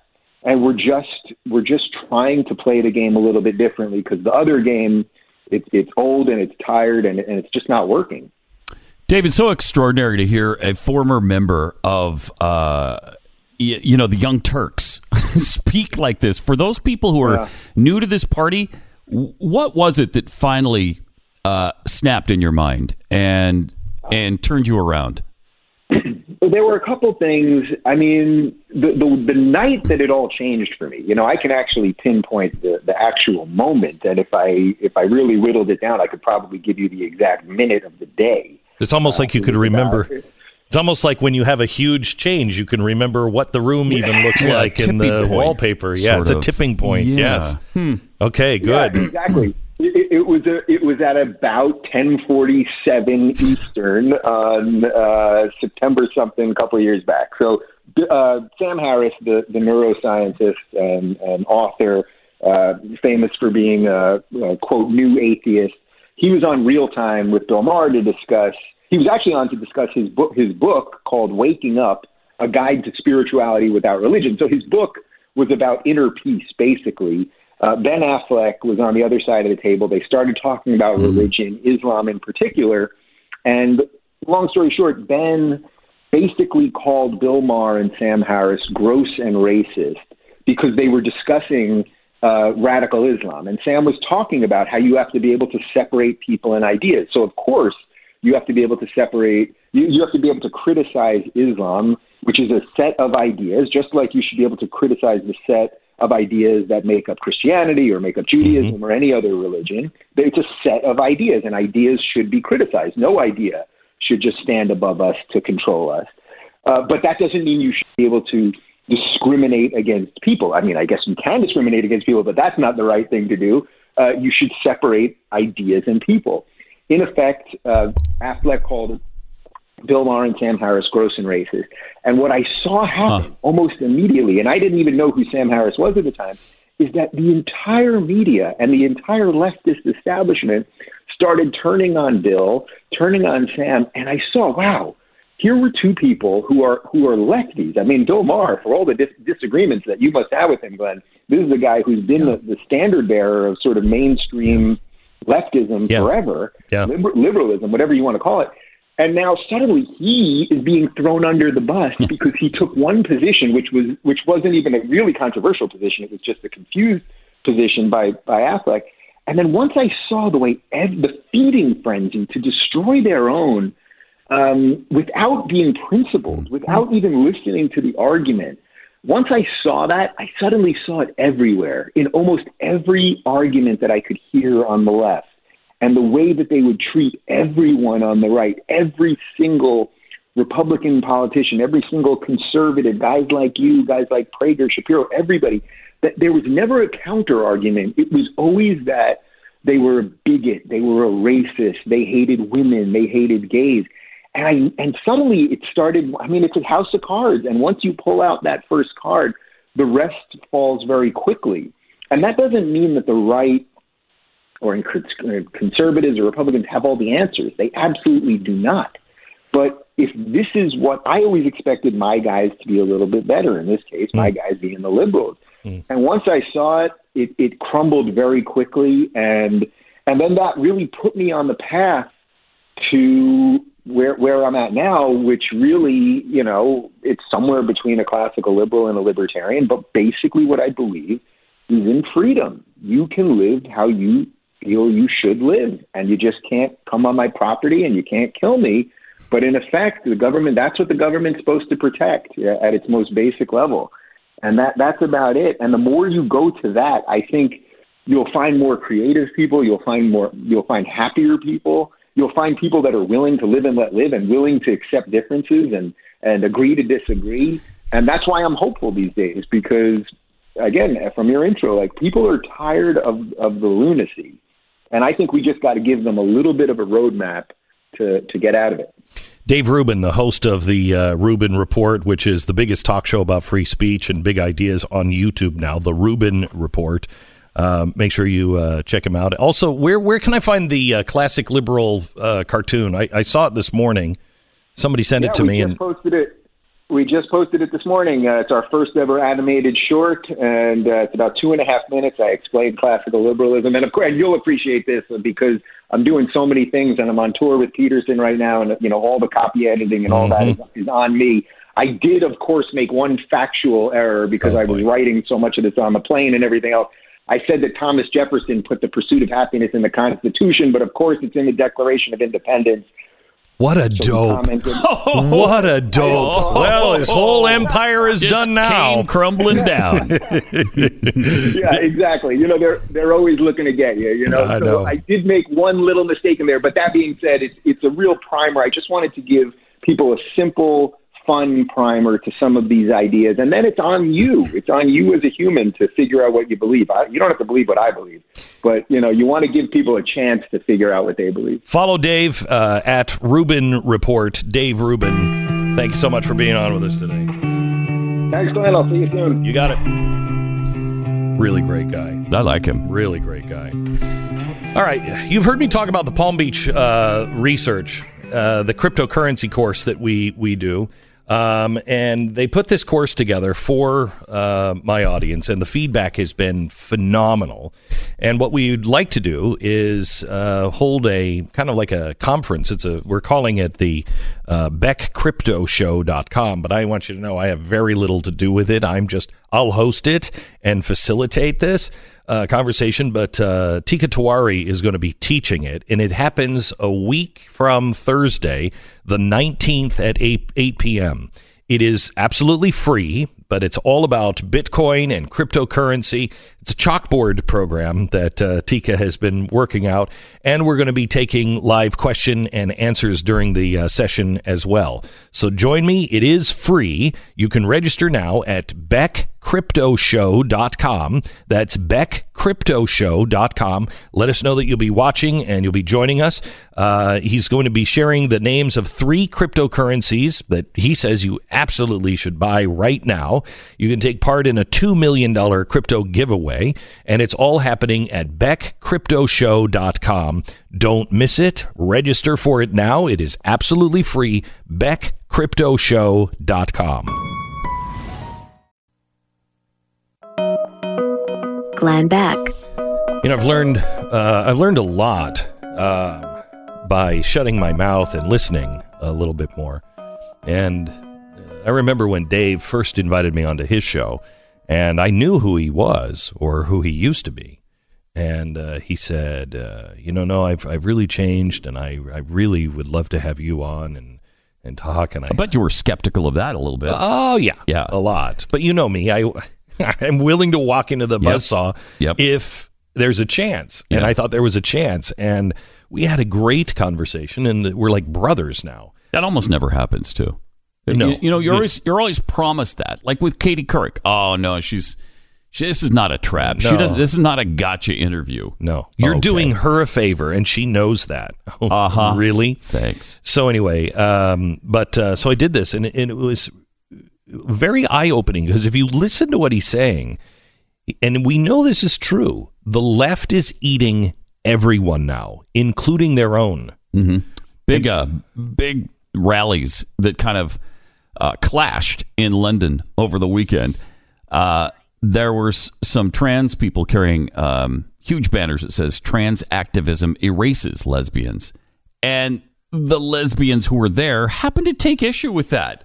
So you had this battle between these two extreme left-wing groups.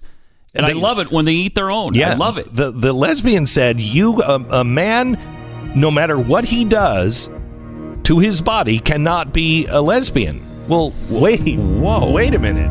What kind of judgment is... Glenn, holy cow. Mercury. I'm not sure how to actually react to this one. JP Morgan CEO Jamie Dimon called Bitcoin a fraud, and the price fell by 24% in the following days. But then JP Morgan emerged as one of the most active buyers on behalf of their clients of a fund that tracks the Bitcoin price. George Soros, same thing at the World Economic Forum, said Bitcoin was a bubble. And then his $26 billion family office reportedly received the green light to buy cryptocurrencies. The experts, I guess, are all over the map when it comes to cryptocurrencies. You need someone who really understands it. And we're going to explore this in a free online live broadcast that Glenn Beck is personally hosting on July 19th at beckcryptoshow.com. Go there, you register for this free special event. You'll discover the new case for Bitcoin, the names of 3 cryptos that Tika Tawari recommends that you should buy right now, and you'll have the chance to take part in Palm Beach Letter's exclusive $2 million Bitcoin giveaway. Get all the details and register for free at beckcryptoshow.com. This is information you can really use. beckcryptoshow.com. So here's the good news if you're traveling. Airline bathrooms are getting smaller. Yeah, well, they were so spacious to begin with. You could afford a little. Yeah, I thought, when you got in there and there was the little lounging, couch there, I thought it was a little too big. Yes. Yeah. But I like it when I can't actually turn enough to get my butt even toward the toilet. That is fun, isn't it? Because your seat has also gotten smaller. Right. So you're jammed in between two massive human beings in the middle seat, and that's comfortable enough. If they could just make the airline experience more like being jammed into a pipe, that'd be great. Wouldn't that be great? Because it's a miserable experience in the terminal when you're going through security. Mm-hmm. You get to be felt up. Yeah, but molested. But yeah, I mean, you got to hand it to them. They did warn you. They did. Say that. They said it's in a terminal and makes you think of cancer. It's going to be about as much fun. Right.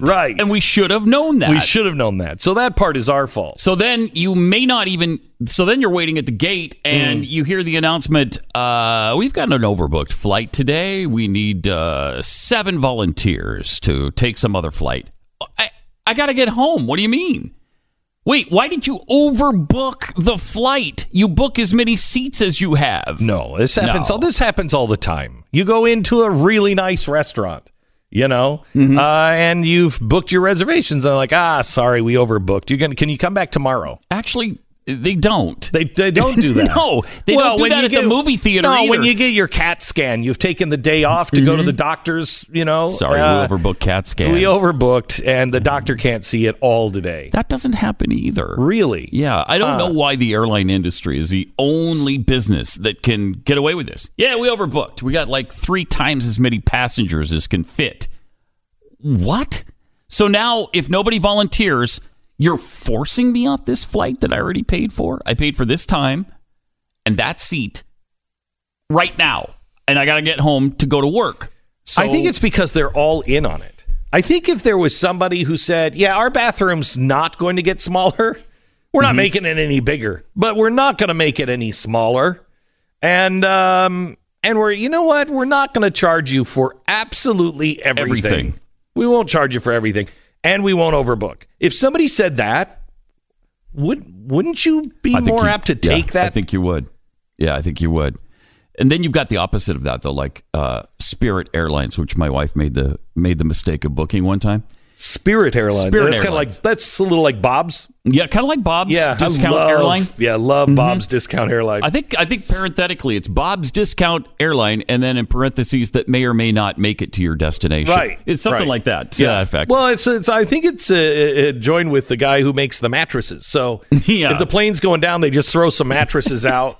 And hopefully it's a softer landing. Hopefully. And it's fun because you get tricked by the price of the actual ticket. Because the price of the ticket, say you're going from Dallas to New York, it's $1.98. Wow, that's pretty good. But to get a bag of luggage, it's $400. Right. And then if you want to take your purse, it's another $250. Right. It's like, and if you want peanuts, $48. Well, no, you can't have peanuts. But you can't have them. You really. Can't have peanuts. We're all out of peanuts. We'll show you a picture of peanuts. Well, not even that. We probably somebody will complain if we have a picture of peanuts. So you don't even get that. I just saw somebody came out. Boeing has just introduced a 787. Have you seen that? Yeah, no, gigantic plane. And supposedly there's going to be some room, but you're going to pay a huge premium. But I'm kind of willing. Because if you're traveling somewhere for 4, 5, or 6 hours, it is such a miserable experience now on these planes. It is Greyhound bus of the 1950s and 60s. It is. I remember in the 1970s getting onto a Greyhound bus with my mom because she didn't drive. So whenever we ever went to the city, we would take the Greyhound bus, and it was awful. It was an awful experience. And I think that's the way it is now with airlines. Sadly, it is. And then you've got the stories like happened the other day where they were stranded on the tarmac for 3 hours. Oh, in the love heat. That. Got up to 118 degrees in the plane, and they wouldn't let people off. I don't understand that. It's for your own safety. Have them escorted by security, or reroute the planes around them, or let them go back to the terminal. If it's going to be an hour delay, you shouldn't be stuck on a hot plane for that with no air conditioning. People are vomiting, passing out, using the aisles for a restroom. It's only 118. So bad. That's hot. It's like that for weeks in Phoenix. What's the problem? You can't handle it for a couple of hours? No, I couldn't. Not in a plane. I would go crazy. Oh, I would go crazy. Out of my mind. I think they take guns away from people because they're afraid that when you're left on the tarmac, you could go crazy. I wouldn't use a gun, but I guarantee I'd be arrested because I'd be so unruly at that point. After an hour and a half in 118-degree heat with my family there, I think I'd be arrested. It's not that hard to get arrested on a plane. I want to test this. How can we possibly test this? This is too good. By the way, did you see last night, this kind of goes into what we were talking about with Dave Rubin, to where they're just bashing anybody. Last night, the picket signs were out, and the crowd was out in front of the Supreme Court before anybody was selected. They didn't even know who. Didn't matter. Within a couple of minutes, the Democrats and all of the left organizations had already put out, fundraisers for, hey, you got to join the fight against. And you could tell it was just cut and paste, put the name in. Mm-hmm. They were already prepared. It got so bad last night that Shannon Bream actually had to cancel her show or her report. She was outside. She was on the steps where they usually do it for the Supreme Court, and she said, "I've been a lot of places, but I have never felt this unsafe at a broadcast, and I don't feel safe." So she went back to the studio because. I think she's right. I don't think it would have been safe for a Fox News personality to be on those steps. Play the audio again. Listen, you can't even understand what they're saying.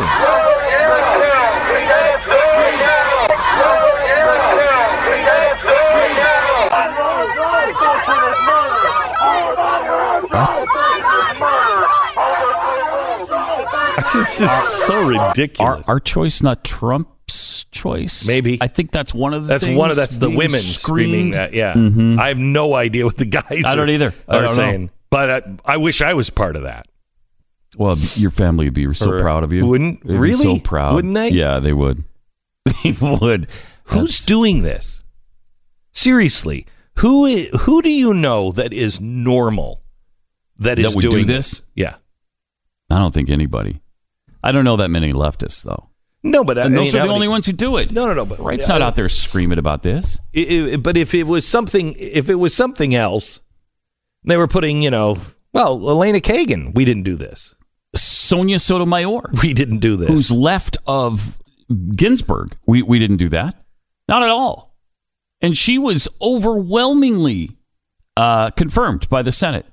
And so was, Ruth Bader Ginsburg, for that matter. 96-3 for Ruth Bader Ginsburg. The right doesn't do this. We've got better things to do, like, I don't know, go to our jobs. I just don't think I could be that pissed all the time. No. Where I had to go and I had to scream. I don't even know who they're going to, or to wait outside a restaurant for, let's say, Nancy Pelosi, and then start yelling at her when she comes out of the restaurant. Would you ever consider doing that? Not in a million years would I do that. No. I don't like Nancy Pelosi, but I'm not waiting for her to come out of a restaurant and then ask her where all the babies are. Where's the 60 million babies you supported being murdered? Try to think of this. Do you know anybody, living or dead, but died in your lifetime? Is there anybody that you would do that to? Where you would, I'm staying here. I've got to speak out. I can't think of anybody. No. Anybody in the world. No. I mean, we were pretty upset by Barack Obama and wouldn't have considered doing this. Never. We've always admitted how, we got kind of carried away during the Obama administration. We were concerned about him, and there was a lot to be concerned about. The guy was a Marxist, and we never got to this level. It's a year and a half into Trump's presidency, and they're completely unglued. It's complete chaos on the left now. I've never seen anything like it. And, that's why people are afraid. What was it? Remember the survey a couple of weeks ago that came out? 48% of Americans believe we're headed for civil war in the next 5 years. Yeah, and 11% say it's absolutely assured. Yeah. We haven't had that since the Civil War. So it's time to get a grip on it. You know what the difference is, too? In the 1960s, they didn't control the media. Right. They control the media now. And so the media, there's no one pushing back on these guys. There's no one. And for us, during Obama, there was somebody to push back. The media. Yeah. Anytime anything outrageous. Kind of keeps you in check. Yeah. I was reading, I got a tweet, hang on, see if I can find it, from Stelter, from CNN. Brian Stelter. Mm-hmm. Yeah, I saw this tweet from him and I thought, this is insanity. And they just don't get it. Let's see if I can find out what was he said. Shoot, I'll have to look for it. It was so unaware of who they are and what they're doing and how closed their system is. Mm-hmm. They're just all in this pool and everyone thinks alike, and they just are so self-righteous in we're right. There's no even reason to even listen to anybody else. We're just right. No, you are way out in space. They don't know that though, because they only talk to like-minded people. They won't go on any sort of opposition media. They don't have any friends who are conservative. They just can't imagine talking to anybody who disagrees with them, which is, I think, why they're so intolerant. I want to find somebody, maybe we'll find somebody who is a historian that can tell us first a little bit about a democratic socialist. But I would love to talk to, what's her face? I would too, Ocasio-Cortez. Yeah, I'd love to talk to her. I doubt she would, but it would be great. The only reason why it wouldn't is because the the handlers would say, "Are you out of your mind? You're not going on Glenn Beck." Yes, but anybody, I don't think, unless you're a diehard, supporter. I don't know if they'll ever allow out. But I would love to have a conversation. Just tell me about the math. I just want to know about the math. How is that going to work? Right. How are you going to provide free education, free health care, all of these other free programs? A guaranteed job for everybody. For everybody. And guaranteed housing. How do you do that? Right. I'd outside love to, the Soviet Union. And I don't want to, and I really don't want to, play gotcha. I really want to know. Yeah, I'd like to.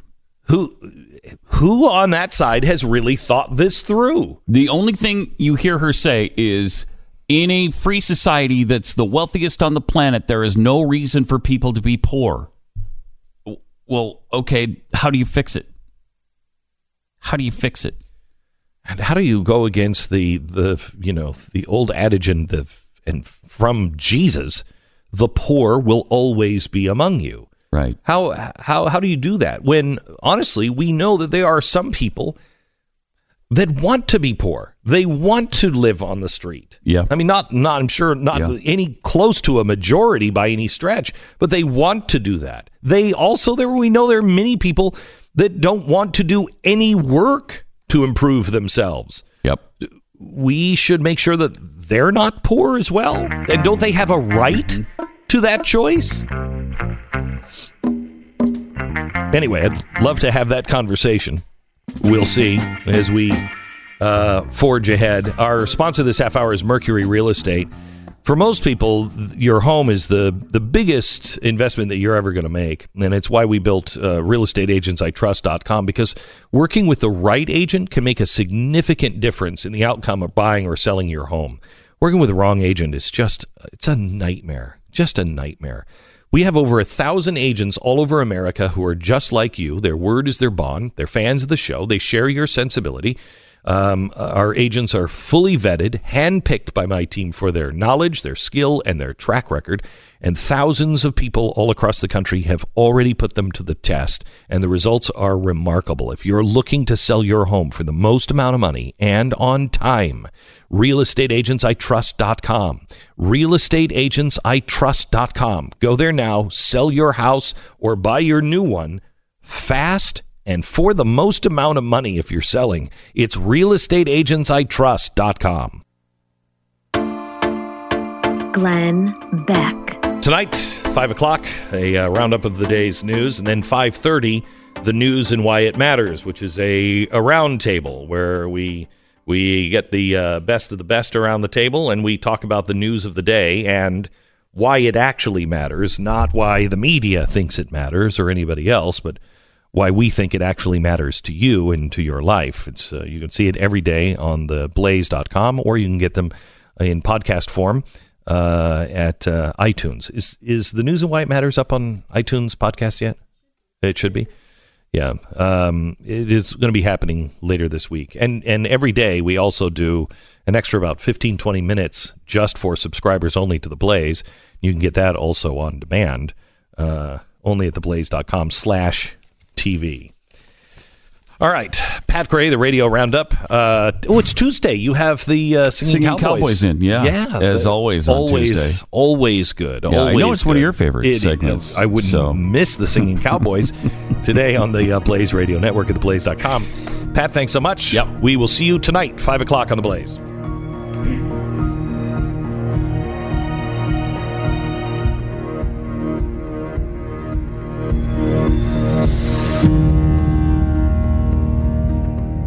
Glenn Beck. Mercury.